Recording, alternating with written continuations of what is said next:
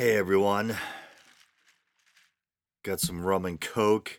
I was working all week in the baking hot sun and had one of the worst days of my life at work today. So I think I deserve it. Fair warning, this episode's going to be unscripted. You don't know what I'm gonna say. I don't know what I'm gonna say. Better take a sip of rum and coke. Ugh, cheap stuff. Almost smells and tastes like I could remove paint with it.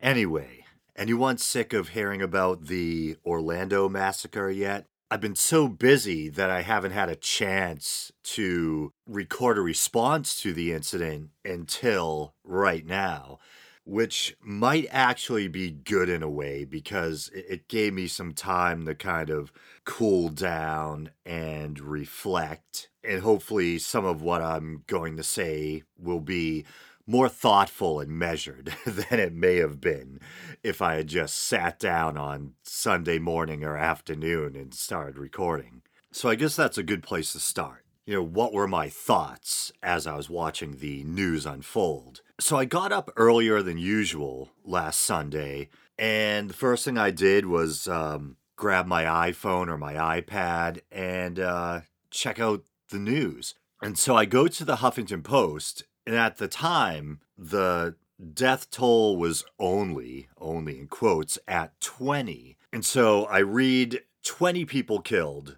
in some kind of attack. So automatically, first thing that comes to my mind is radical Islam.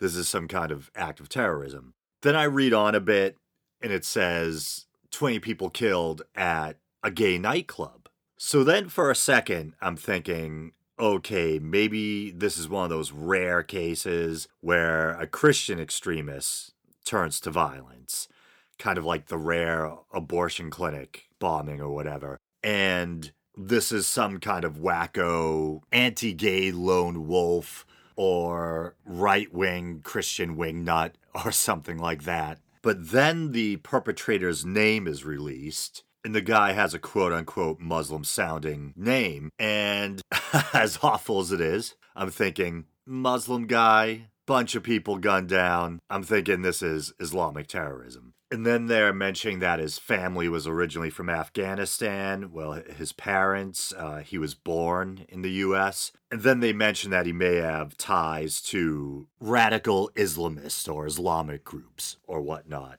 And then I thought someone made a mistake. So I'm reading this on the Huffington Post, and it's saying 20 people killed. And I get a notification from, I don't know, it might have been NBC or CBS, one of the news apps I have on my phone, and it says 50 people. And I'm like, what? It's kind of a disparity there. 20, 50, someone's got to be wrong. And then the Huffington Post catches up, and indeed, 50 people killed. And then I'm thinking to myself, for a while, Europe seemed to be taking the brunt of these terror attacks. And I was thinking to myself, well, I guess it's our turn again. And I'm thinking to myself, 50 people, man, is that a lot? In comparison, what was San Bernardino? 14 or 13? Yeah, I just pulled it up on my phone. San Bernardino was 14 people, 22 seriously injured. This was 50 people killed. What was it, 40 something injured? At 50 people, set aside terrorism for a moment. As you've probably heard by now, this is being described as the worst mass shooting in U.S. history, terrorist related or not. And that high kill count almost reminded me of something we would hear coming out of Europe. And speaking of the San Bernardino massacre, I see a kind of parallel here where I think I described, I feel so weird using the word incident. It sounds way too whitewashed or mundane. But I described that incident, that attack, as being kind of a weird hybrid crime, where on the one hand, it was an act of Islamic terrorism. The husband and wife were jihadists or jihadis who had been planning an attack for a while. And on the other hand, to some degree, it seemed like a crime of opportunity I think the guy was disgruntled. He had issues at work. And I think he had left the party that was going on, some kind of holiday party or something, or wasn't it? And then, he comes back with his wife and unleashes hell on this center where I think they helped take care of special needs people or something like that. So it was like part terrorism, part workplace shooting. And I almost see this Orlando thing as being a hybrid as well, where it's part terrorism, part hate crime. And maybe the line's a little blurry because, like in the Judeo Christian tradition, Islam also doesn't look very favorably on homosexuality, traditionally speaking. So, in a way, you could say this anti gay worldview borrows from his religion, but at the same time, I think there's probably more of a personal element to it as well. Some people are already speculating that maybe the guy was wrestling with his own sexuality or something like that. He had been using gay dating apps for quite some time before this attack, but I don't know if they've ever figured out if he actually hooked up with any guys or had any relationships with guys. Some people have suggested it could have been him just trying to get a feel for the local gay scene or whatever, and because he had also visited Pulse nightclub on a couple or several occasions, at least once with his wife before the attack. So it could be maybe he was closeted and kind of a self-hating homosexual who is wrestling with this stuff. Or maybe he was just trying to get a feel for the situation and scope things out as he was planning his attack. But using gay dating apps seems a bit above and beyond. He probably could have done reconnaissance just by going to the club or whatever. Unless he had something else horrible in mind, like maybe he was going to meet guys through these apps and then kill them or something like that, who knows.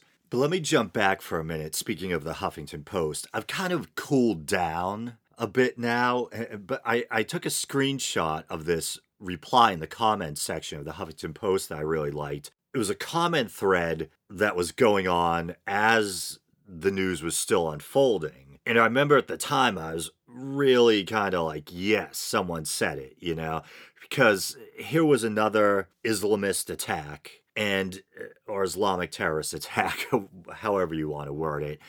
And I was just waiting for the apologists to kind of start spinning it or start spewing all the obligatory nonsense about how this isn't an Islamic thing or this had nothing to do with religion and this and that. And when the kill count was still at 20, some guy on the Huffington Post had said, basically, there's no one to blame but Christianity. This has to do with the anti-gay environment that's a part of, Christian culture or whatever.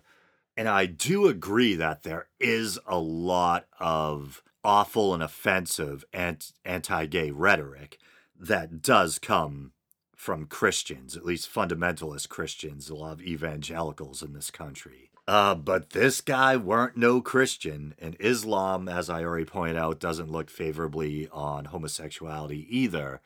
But I guess I'll read that screen cap. And the person responding happens to be gay. So they go by the handle or alias Futura Labs, and they write, Steve Nolan Bob wants to be a good progressive. He thinks it is unfair to criticize Islam, because Muslims are a minority, and somehow because of that can do no wrong. It is progressives like Bob here who are best allies of mullahs. By parroting the tired all religions are the same, these so-called progressives are excusing Islamic terrorism, mass murdering of gay men in Islamic nations, and providing cover to Islamists. Bob, of course, is convinced he is simply being fair. Bob, as a gay guy, let me tell you this. I can handle a Christian lady refusing to bake me a cake, as repulsive as she is. I can't handle Islamists shooting me or dropping me off of a tall building. Bob, please don't give cover to the worst of humanity. And I don't myself necessarily get as worked up when it comes to that schism between progressives and regressives, although I often talk on the show about how opposed to political correctness I am. But I found that post very cathartic at the time that I read it. And I can remember thinking, the news was still unfolding. At that point, we didn't know the guy's identity. And I'm like, how's this guy, how's he so certain that it was a Christian who did this? Not that I have any love for Christian dogma or feel any obligation to defend Christians as a non believer. I was just logically, factually, I was wondering how can this guy be so sure it was a Christian? The guy's identity hasn't even come out yet, or at least that was the fact at the time. But I thought Future Labs made some good points. The thing about quote unquote all religions are the same. And of course, people want to believe that. It makes them feel good to embrace the spirit of pluralism or multiculturalism and not feel like they're being bigoted or unfair by characterizing any one group's traditions or beliefs as inferior to the next. And I really get that. I think it's a good and noble thing to have an inclusive attitude towards other groups and traditions, but within the limits of reason. As the old saying goes, we should be open minded, but not so open minded that our brains fall out. And I guess what I mean by that is we should have an inclusive and accepting attitude towards other people and not judge them on skin color and superficial things like that. But if another group's beliefs contain dangerous or backwards ideas, we shouldn't stick our heads in the sand in the name of political correctness. And of course, as I pointed out twice already, both Judeo Christianity and Islam look unfavorably, to put it mildly, on homosexuality. I don't think you can try to cherry pick some stuff in the New Testament that seems to imply that homosexuality is frowned upon.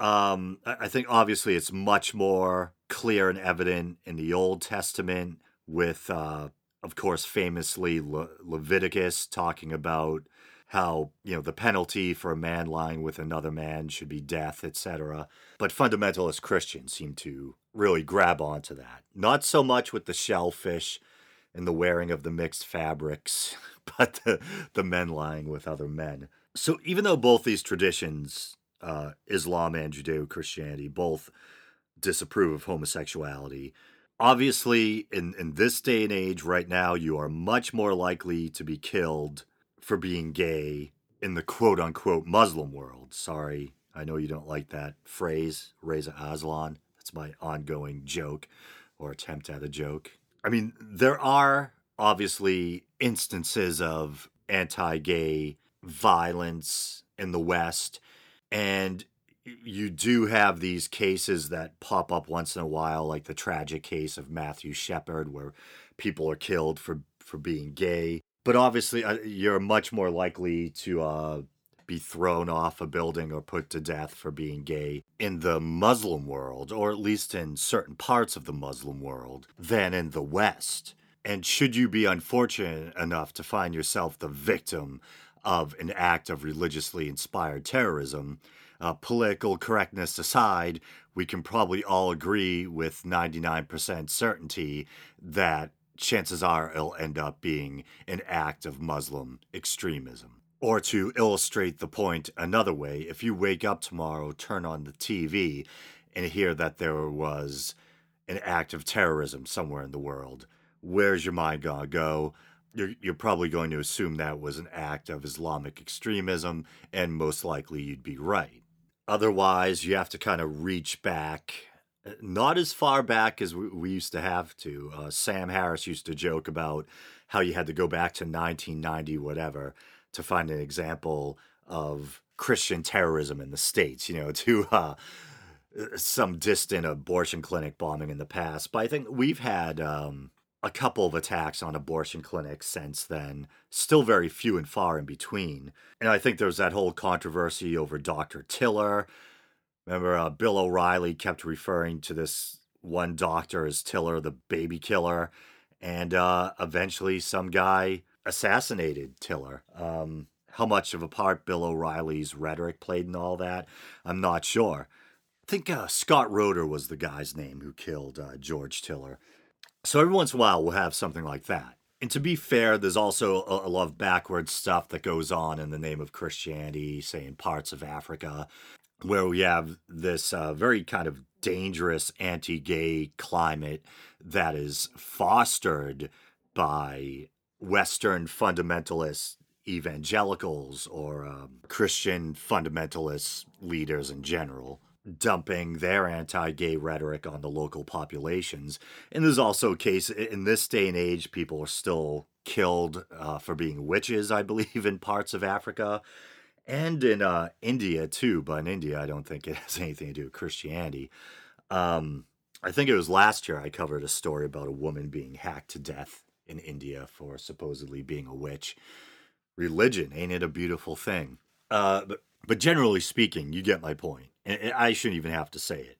Right now in the present, we're not worrying about the Irish Republican Army or, whatever, where the threat on the world stage when it comes to terrorism is Islamic extremism.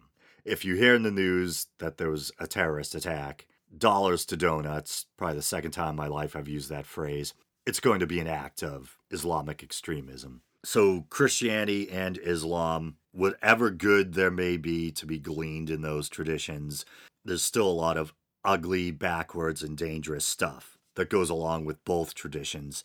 But only one of them, Islam, or at least its extremist representatives, are killing people all over the globe right now in these ongoing, almost non-stop now, it seems, acts of terrorism. And going back for a minute to that topic of all religions being the same, I'm okay, you're okay type of airy-fairy stuff, that's one thing I've been thinking about a lot lately since this transpired. And I think in a way, I almost felt like, not to compare myself to Hitchens, but felt the way that I think Hitchens felt in the wake of 9/11.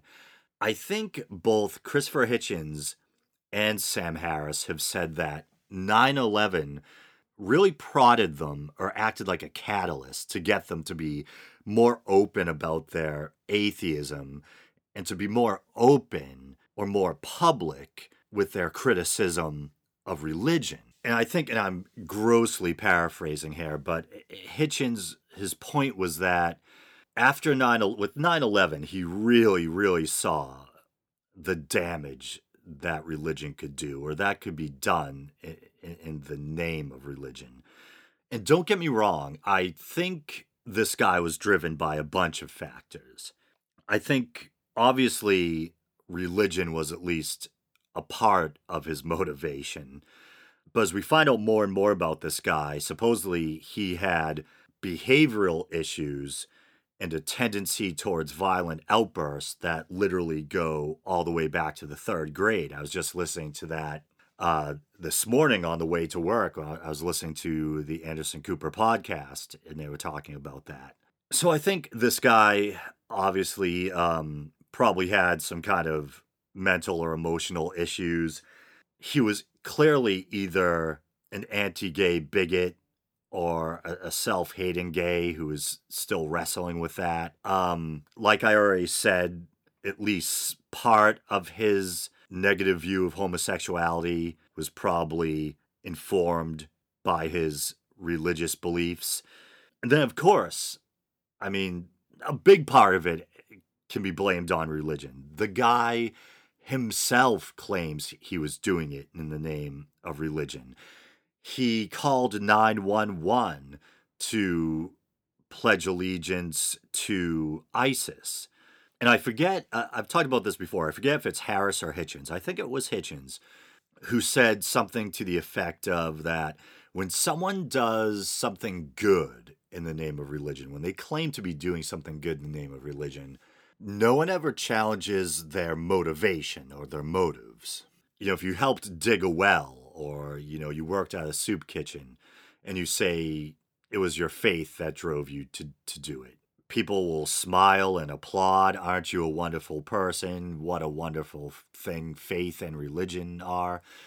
But if you do something bad in the name of religion, and you say so clearly and directly, people will still say things like, this has nothing to do with religion. This was a perversion of Islam or whatever, And I'll give a little bit of credit to Reza Aslan on that account. I find his airy-fairy, overly elastic, kind of diaphanous approach to defining religion to be vexing, to say the least. The religion or the texts are never to blame. It's how you interpret them or whatever. But I have heard him say, paraphrasing once again, that both ISIS and, the nicest, gentlest sect strain of Islam, they're both legitimately Muslims. If you identify yourself as a Muslim and you're drawing your beliefs from the holy text, even if you're interpreting it in your own way, then whether you're involved in some kind of life-affirming multi-faith outreach program or you're chopping off heads and throwing gays off buildings in the name of Islam, in both examples, both people can be legitimately called Muslims. We could try getting to a discussion like we could with Christianity about which way the texts really seem to lean on any given issue, say homosexuality, and judged on that, you could say, well, the one who's leaning more towards what the text actually seems to be saying is the one who's more authentically Christian or Muslim. But the problem is, of course, you can keep cherry picking and you can keep trying to twist your interpretation of the text to match your own worldview or inclinations. But of course, on the other hand, there's some stuff in religious texts that seems to be pretty clearly stated and not really all that open to interpretation. But that's one of my pet peeves. This had nothing to do with religion. Islam is a religion of peace. Yeah, and here's a couple of verses from the Quran. This looks like Surah 7, 80 through 84. And this seems to be referencing the biblical story of Sodom and Gomorrah. For ye practice your lusts on men in preference to women, ye are indeed a people transgressing beyond bounds, and we rain down on them a shower of brimstone. And here's Surah 7, verse or ayat 81. Will ye commit abominations such as no creature ever did before you? Then another one, of all creatures in the world will ye approach males, and leave those whom Allah has created for you to be your mates. Nay, ye are a people transgressing. Then another one was Surah 4:16. If two men among you are guilty of lewdness, punish them both. If they are repentant and amend, leave them alone. Well, at least a sliver of mercy there, I suppose. But this just goes to show the man-made nature of religion when it talks about abominations such as no creature ever did before you. Obviously, not a lot of naturalists involved in the writing of the Quran. I know, it was recited by an angel. Woo! I think the alcohol's kicking in. But obviously we know now that homosexuality is found in a plethora of animal species. And I've talked half jokingly before, but I think it's a very good point if I do say so myself, how I think the human sex drive is so strong, I can't imagine choosing your own sexual identity. And I make the joke about how when I was a kid, I knew from an early age that I liked girls, women. I started to notice the curves of my female teachers. I started getting turned on by Suzanne Summers in old Three's Company reruns, and even Chitara from the Thundercats. And then I noticed my heart would start to race when I'd lock eyes with like the girl sitting across from me. No one had to tell me that I was supposed to be interested in girls. If anything, I was raised Catholic, and sex was like bad. It was a no-no. I had to hide my Samantha Fox posters under my bureau as a kid. I think, and I've mentioned, I think there sometimes can be cultural factors. Like if you look at some ancient cultures, like ancient Greece or even ancient Rome, and we can see at times things like homosexuality or bisexuality were more the norm or more accepted. And there's cases, say, with boarding schools that are, say, all male, or even in populations. I'm trying to think if this is, I think it's in the Middle East, where, or cultures rather, where the genders are separated, or the sexes are separated from an early age. So you have a bunch of developing young boys who never get to interact with the opposite sex, and you tend to see higher rates of homosexual activity. So I think there can be cultural influences, but generally speaking, I think the human sex drive is so powerful, so ingrained, I can't really imagine arbitrarily choosing a sexual preference, you know?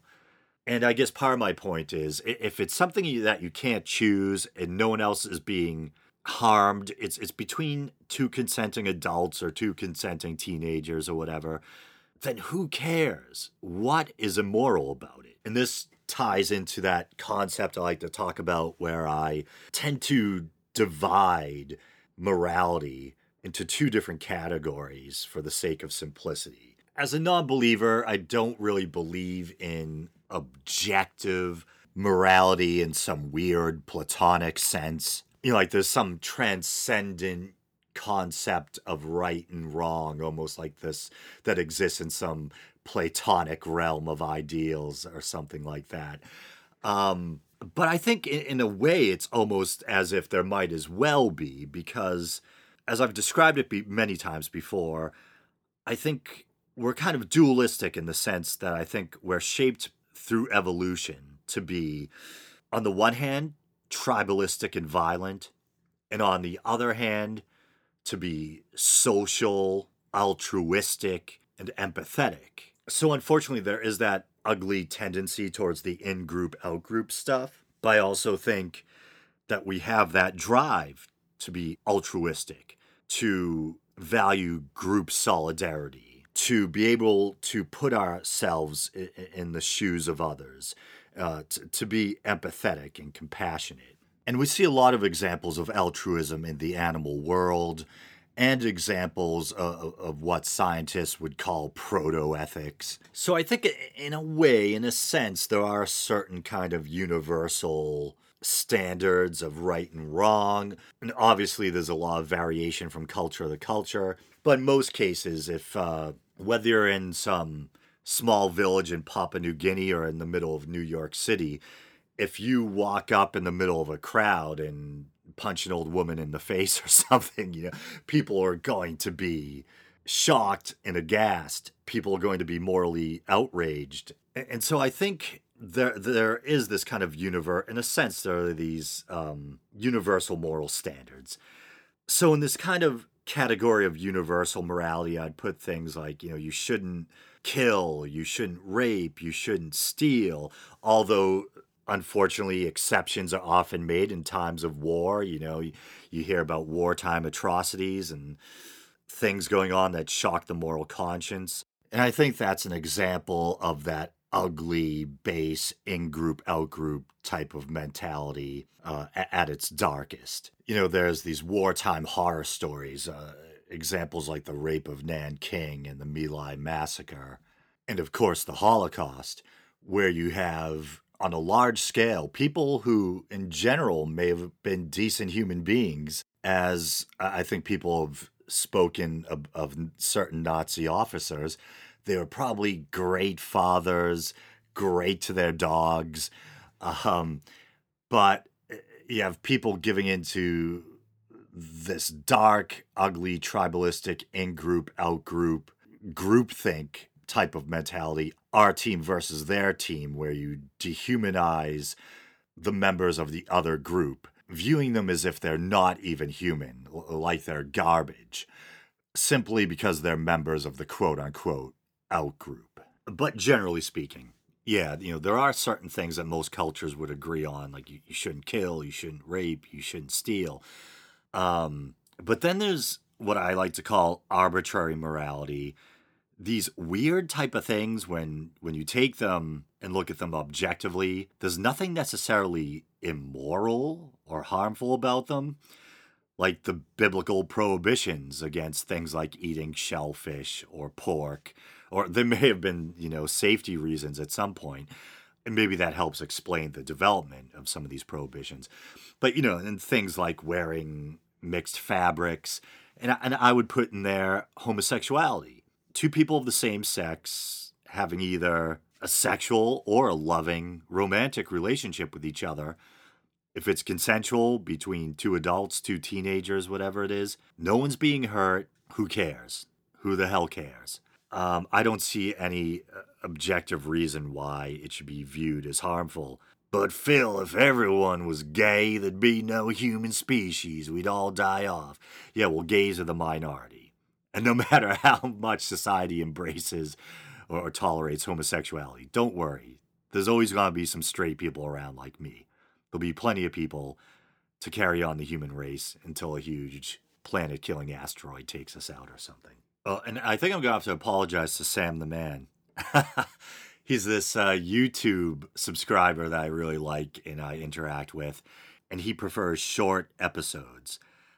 This is going to be a kind of long, meandering, and possibly even inebriated episode. Well, I'll be inebriated, not the episode. Episodes can't drink that I know of. And but one of the things that really got under my skin early with this story about the Orlando attack is the attitude of the terrorists or the gunman's father. And I know that maybe we're supposed to cut him some slack because not only did his kid just die, rightfully, let's not open that whole can of worms about the death penalty and my thoughts or feelings on what should happen to certain violent criminals again. But I know there's probably a lot of people out there that think we should cut the guy some slack because not only is there the shock and grief of losing his kid, but also I imagine if the guy has a conscience, also the weight of the guilt and public shame of knowing his son is the one who committed this mass atrocity. But right from the get-go, the guy was saying some weird stuff. And one of the first things he said was that this has nothing to do with religion, despite the fact that your son stopped to call 911 so he could publicly declare that he was pledging himself to ISIS. And I believe, according to some of the witnesses, he did the obligatory Allahu Akbar. But this is a Huffington Post article, and it's entitled, Orlando Gunman's Father Says Son Was Upset by Gay Kiss, Not Motivated by Religion. Like, that's any better. Like, he saw two gay guys kissing, and he's like, rips open his trunk and grabs an AR-15. It's like, killing 50 people, is that the appropriate reaction to a gay kiss? And his father says in quotes, we're apologizing for the whole incident. It continues, the father of suspected Orlando gunman Omar Mateen says his son was not driven by religious ideology, screw you pops, but did grow upset after seeing two gay men kissing in Miami a few months ago. And, even if you want to try to be generous towards the guy and say, he just lost his son, found out his son is a dick-headed monster or whatever. I mean, this guy seems to have some anti-gay bias himself. And this dude's originally from Afghanistan. He seems to be repeatedly trying to switch the emphasis from Islam to homosexuality, like it was having to deal with the sight of men kissing and whatnot that drove his son mad. In a statement to NBC News, Mr. Sadiq said his family was in shock after the shooting at a gay nightclub early Sunday morning. At least 50 people are dead, more than 50 injured. We're apologizing for the whole incident We weren't aware of any action he is taking. We are in shock like the whole country. Well, that's kind of nice. This had nothing to do with religion. He says his son got very angry when he saw two men kissing in downtown Miami a couple of months ago and believes that was part of his son's motive. Yeah, like his son was just like a normal, well-balanced, loving, good-natured human being. Saw two guys kissing and it was like flipped a switch. Yeah, whatever. Even if that was the case, what the hell would it say about your son? That he's a raging, murderous homophobe? And I'm trying to be responsible, and I always try to do my best to make sure I get my facts right. So I'm just going to add the disclaimer that I forget the exact wording, but I was watching Anderson Cooper 360 a couple of days ago, or listening to the podcast rather, and a CNN correspondent that Anderson was talking to was discussing how the father said something else weird and upsetting. Supposedly, the father is quote unquote involved in Afghani politics. I think he hosted his own little TV show. I was about to get disparaging, then I host my own little podcast, you know. But I think he had even claimed to be the Afghani president. I think it depends on the exact source. I was reading a Washington Post article. An Afghani official who remained nameless said that he had claimed to be the president in exile. Others said that he merely claimed to be a presidential candidate, even though the elections were over. Yes, Reuters, father of Orlando shooter, hosted political show on Afghan-Pakistan issues. Yeah, this is what I was looking for. The CNN correspondent was talking about how the father apologized to Afghanistan, or the people of Afghanistan, for his son's actions, which maybe sounds like a good thing, maybe a little weird, apologizing to the people of Afghanistan for it. But he said, God will punish those involved in homosexuality. It's not an issue that humans should deal with. So even then, he's still saying that homosexuality, bad thing. But don't slaughter a nightclub full of people because of it. Let God take care of it. Very strange and backwards. Washington Post, Orlando suspect's father hosted a TV show and now pretends to be Afghan's president. So I think, as Anderson Cooper said, it seems like maybe it wasn't just even religion that informed this guy's views on homosexuality, but he probably picked up a lot of this crap from his father. And his father's some old school guy from Afghanistan, so a lot of his father's prejudices towards homosexuals probably informed by religion, I would imagine. But before anyone from Afghanistan starts trying to preach to us morally, maybe they should do something about the Bakabazi dancing boys, whatever it is I talked about a couple episodes back. Really disturbing stuff. But yeah, I think I got off track characteristically. So I was talking about how I think in a way I kind of feel after this the way Hitchens maybe felt after 9/11, where you guys know me. I've been doing this show for a long time, and I try to be the nicer, gentler atheist. I even try to go out of my way, not even really go out of my way, because there are things I legitimately like about different faith traditions and religions. But, I don't pull punches when I criticize religion, but I also talk about the things I like about different religious traditions. But I was so sickened by this, even though, yeah, I'm sure religion wasn't the sole motivator. But I was even sickened by that disgusting, mealy-mouthed, predictable response about how, religion's a good thing. This had nothing to do with religion. It was a perversion of religion.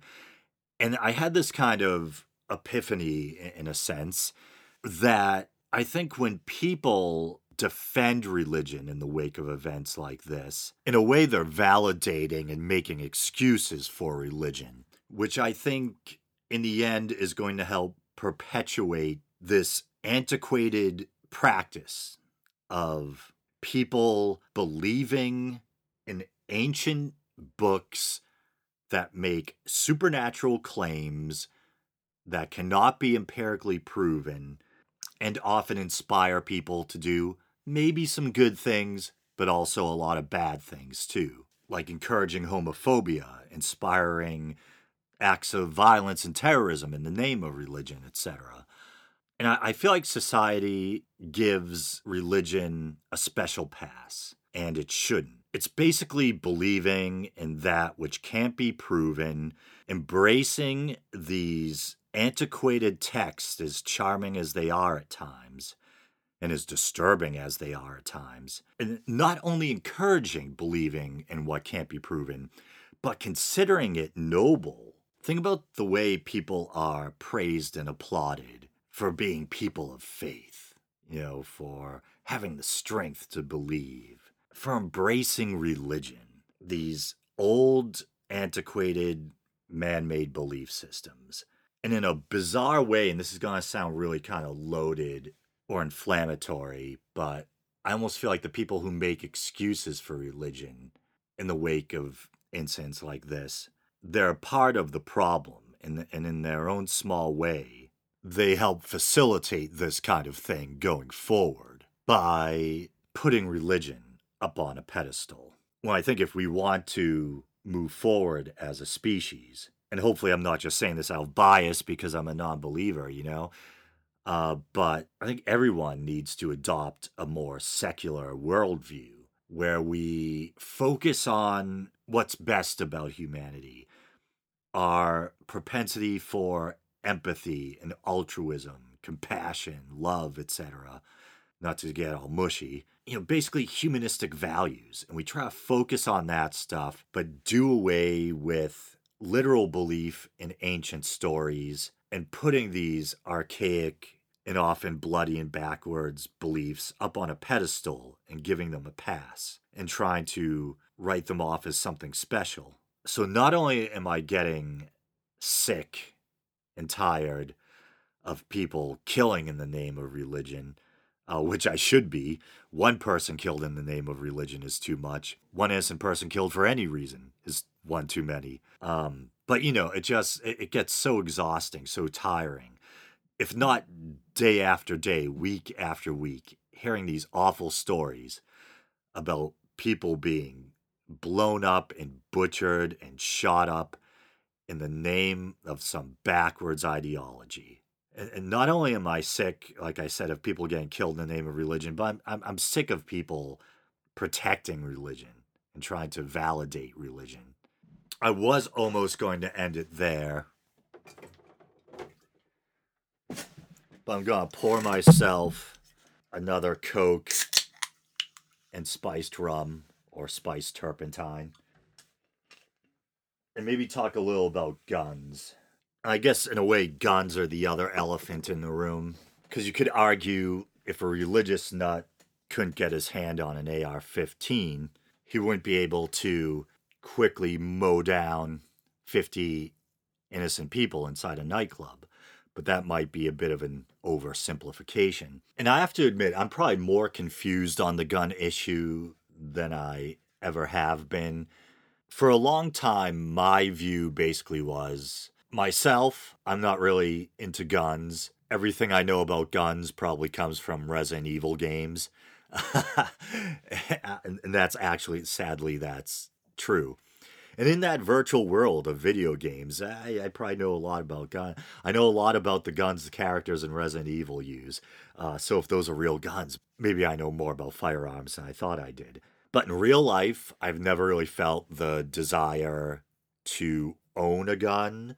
When I was growing up, I might have told this story on the show before. My father used to go pheasant hunting, and I'm the youngest of four. I have a sister who's like 10 years older than me. Then I have two older brothers who are like 5 and 6 or 6 and 7 years older than me. And I'm trying to think, I think they might have gone hunting with my father, but I was too young. And I can remember as a little kid, my bedroom used to be connected to my parents' bedroom by a closet with sliding glass doors in each room. I used to think it was like magical the way I could slide open the doors in my room and then come out into another room, And especially at Christmas time, because my parents used to stow the Christmas presents in that space in between. I can remember as like a little rugrat, like rummaging through the stack of plastic shopping bags looking for like Japanese robot toys and things, my parents had bought me for Christmas. But one day I was making my way through the closet. I found this big thing. It was almost like a guitar case. I don't know if it was real leather or if it was vinyl made to look like cracked leather, but it was like this big greenish case with a zipper on it. And I unzipped it, and there was a shotgun inside. And my parents caught me, and shortly after that, the shotgun disappeared from the house, and my father stopped going hunting. Whether it was my father or my mother's decision to get rid of the gun, I don't know. Then I think my brothers had a couple of BB gun rifles when we were growing up. Uh, Other than that, I don't have a lot of experience with guns. I never really had a desire to shoot a gun. Not against it either. I have friends who own guns and friends who go to the shooting range and who've told me how much they like it. And if they were wanted to take me one day, I would probably go. I imagine it would be fun.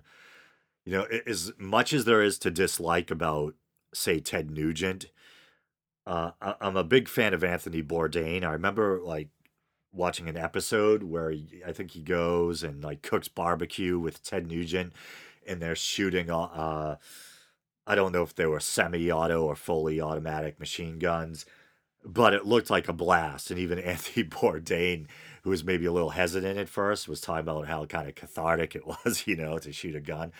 So I'm sure it is fun, you know. But my thinking used to be that, yeah, we do have the Second Amendment. I think people should be allowed to have firearms to protect themselves.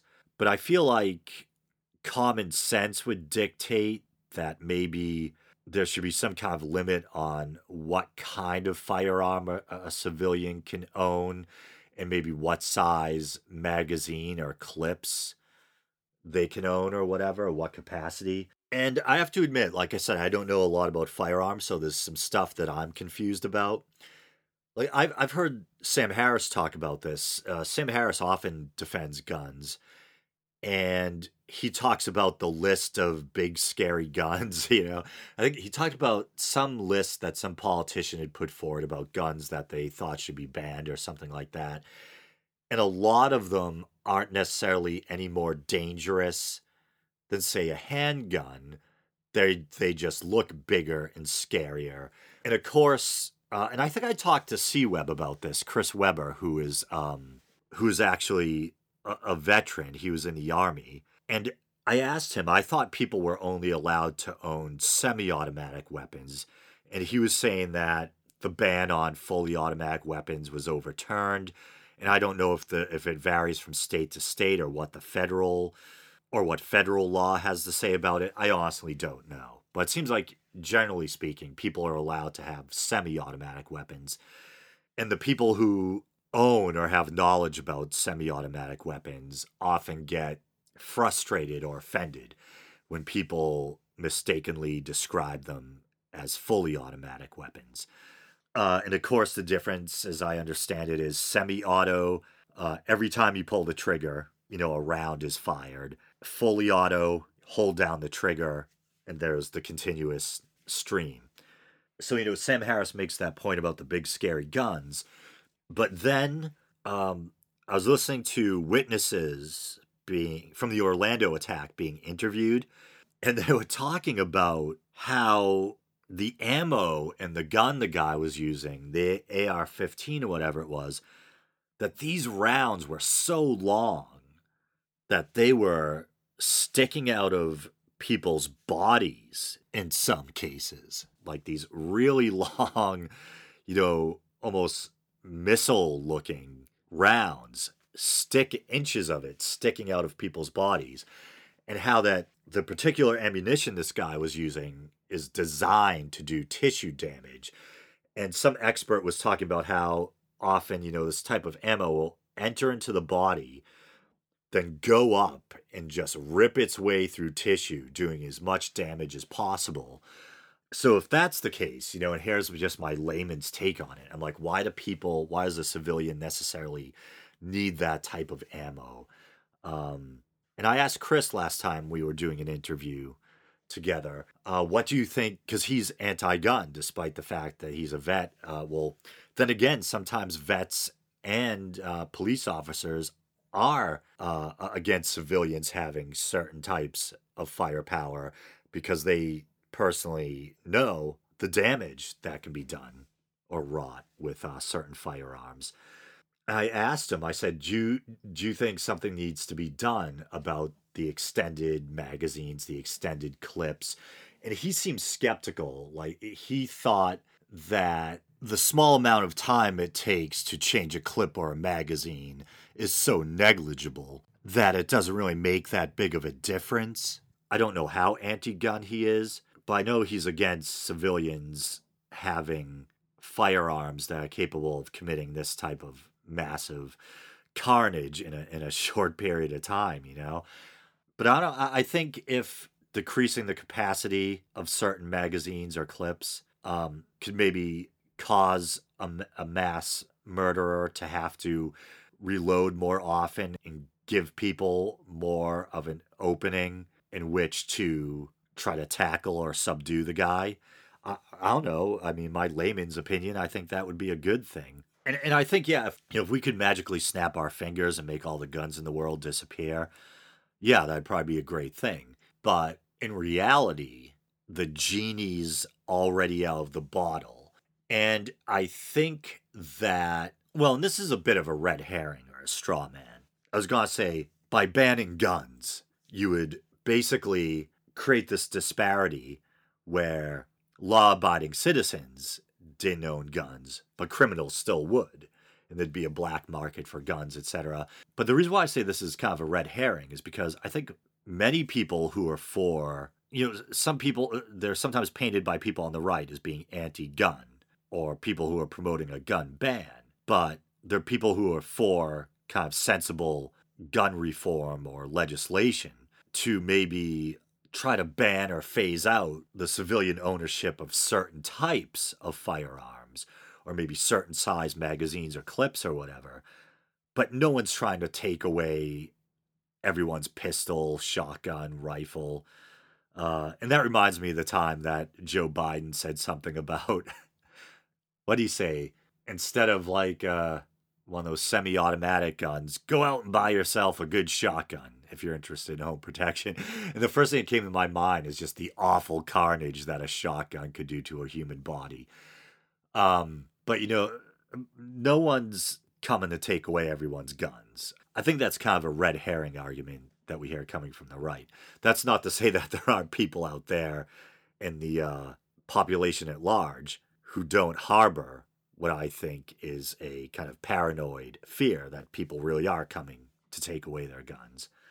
I imagine most Americans who are for a sensible gun reform still envision people keeping their hunting rifles, their shotguns, their handguns for home protection.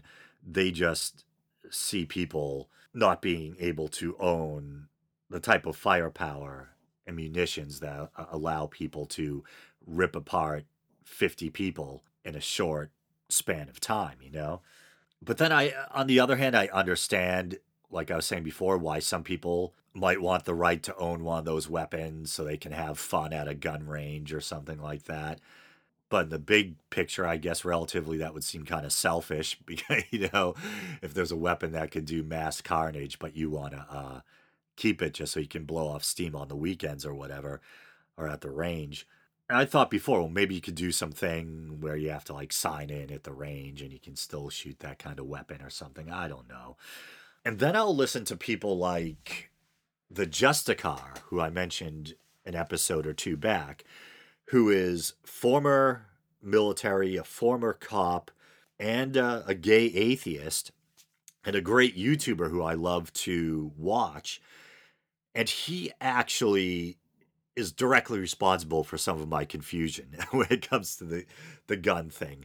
Because as I mentioned before, he knows a lot about American history, loves studying the Constitution, does some great talks on YouTube about the Second Amendment and about the American Revolution and American history, etc. And I think he does a great and convincing job of really defending the Second Amendment. Um, Even when it goes as far as to what type of firearm people should be able to have. So I don't know. I'm kind of confused on the gun issue. Me myself, I'm not really that into guns. Um, it disturbs me greatly that we have the type of weapon out there available to civilians that if a hateful or unstable person gets their hands on it, even though it's just semi auto and requires the repeated pull of a trigger, they can still very quickly butcher, shred 50 innocent human beings like trapped cattle. And so, in a way, not to sound too melodramatic, we're all susceptible to finding ourselves in a situation where we live or die by the whim of some madman with an overpowered firearm or whatever. And in a way, there's sometimes in the wake of events like this, I just want to throw my hands up in the air when it comes to the gun issue and say, okay, to the other side, to the right, and say, you win. You win. I concede the point that America is probably never going to change. We didn't change after Newtown. We didn't change after a school full of little kids was slaughtered. We're probably not going to change after 50 adults are slaughtered in a nightclub. And I get it. I kind of get it that America really does have a gun culture. And I think it has to do largely in part with the Second Amendment and the way in which this country was founded. We were a country, a nation that was founded by violently throwing off the yoke of tyranny through armed rebellion. So, and then there's also, the romance of the frontier. And we all have the image in our heads of the father and son hunter and that type of thing. Or the idea that your home is your castle. And we see the image of the guy out in the frontier stepping out onto his doorstep, rifle in hand, to protect his family. And like I said, no one's coming to take away your rifles and shotguns or whatever. But I think people that are really rabidly pro-gun see trying to place restrictions or limitations on firearms at all, limiting any type of firearm as a slippery slope or an encroachment on that right to bear arms. And the gun lobby and right-wing politicians pander to that. And so in a way, I don't think I ever see America's gun culture going away. I think it's too ingrained, and I think right-wing politicians have their heels dug in too deeply. But let me know what you guys think about all this. But with all that being said, this has been The Week in Doubt. Facebook, Twitter, YouTube, blah, blah, blah. Do you want to support the show?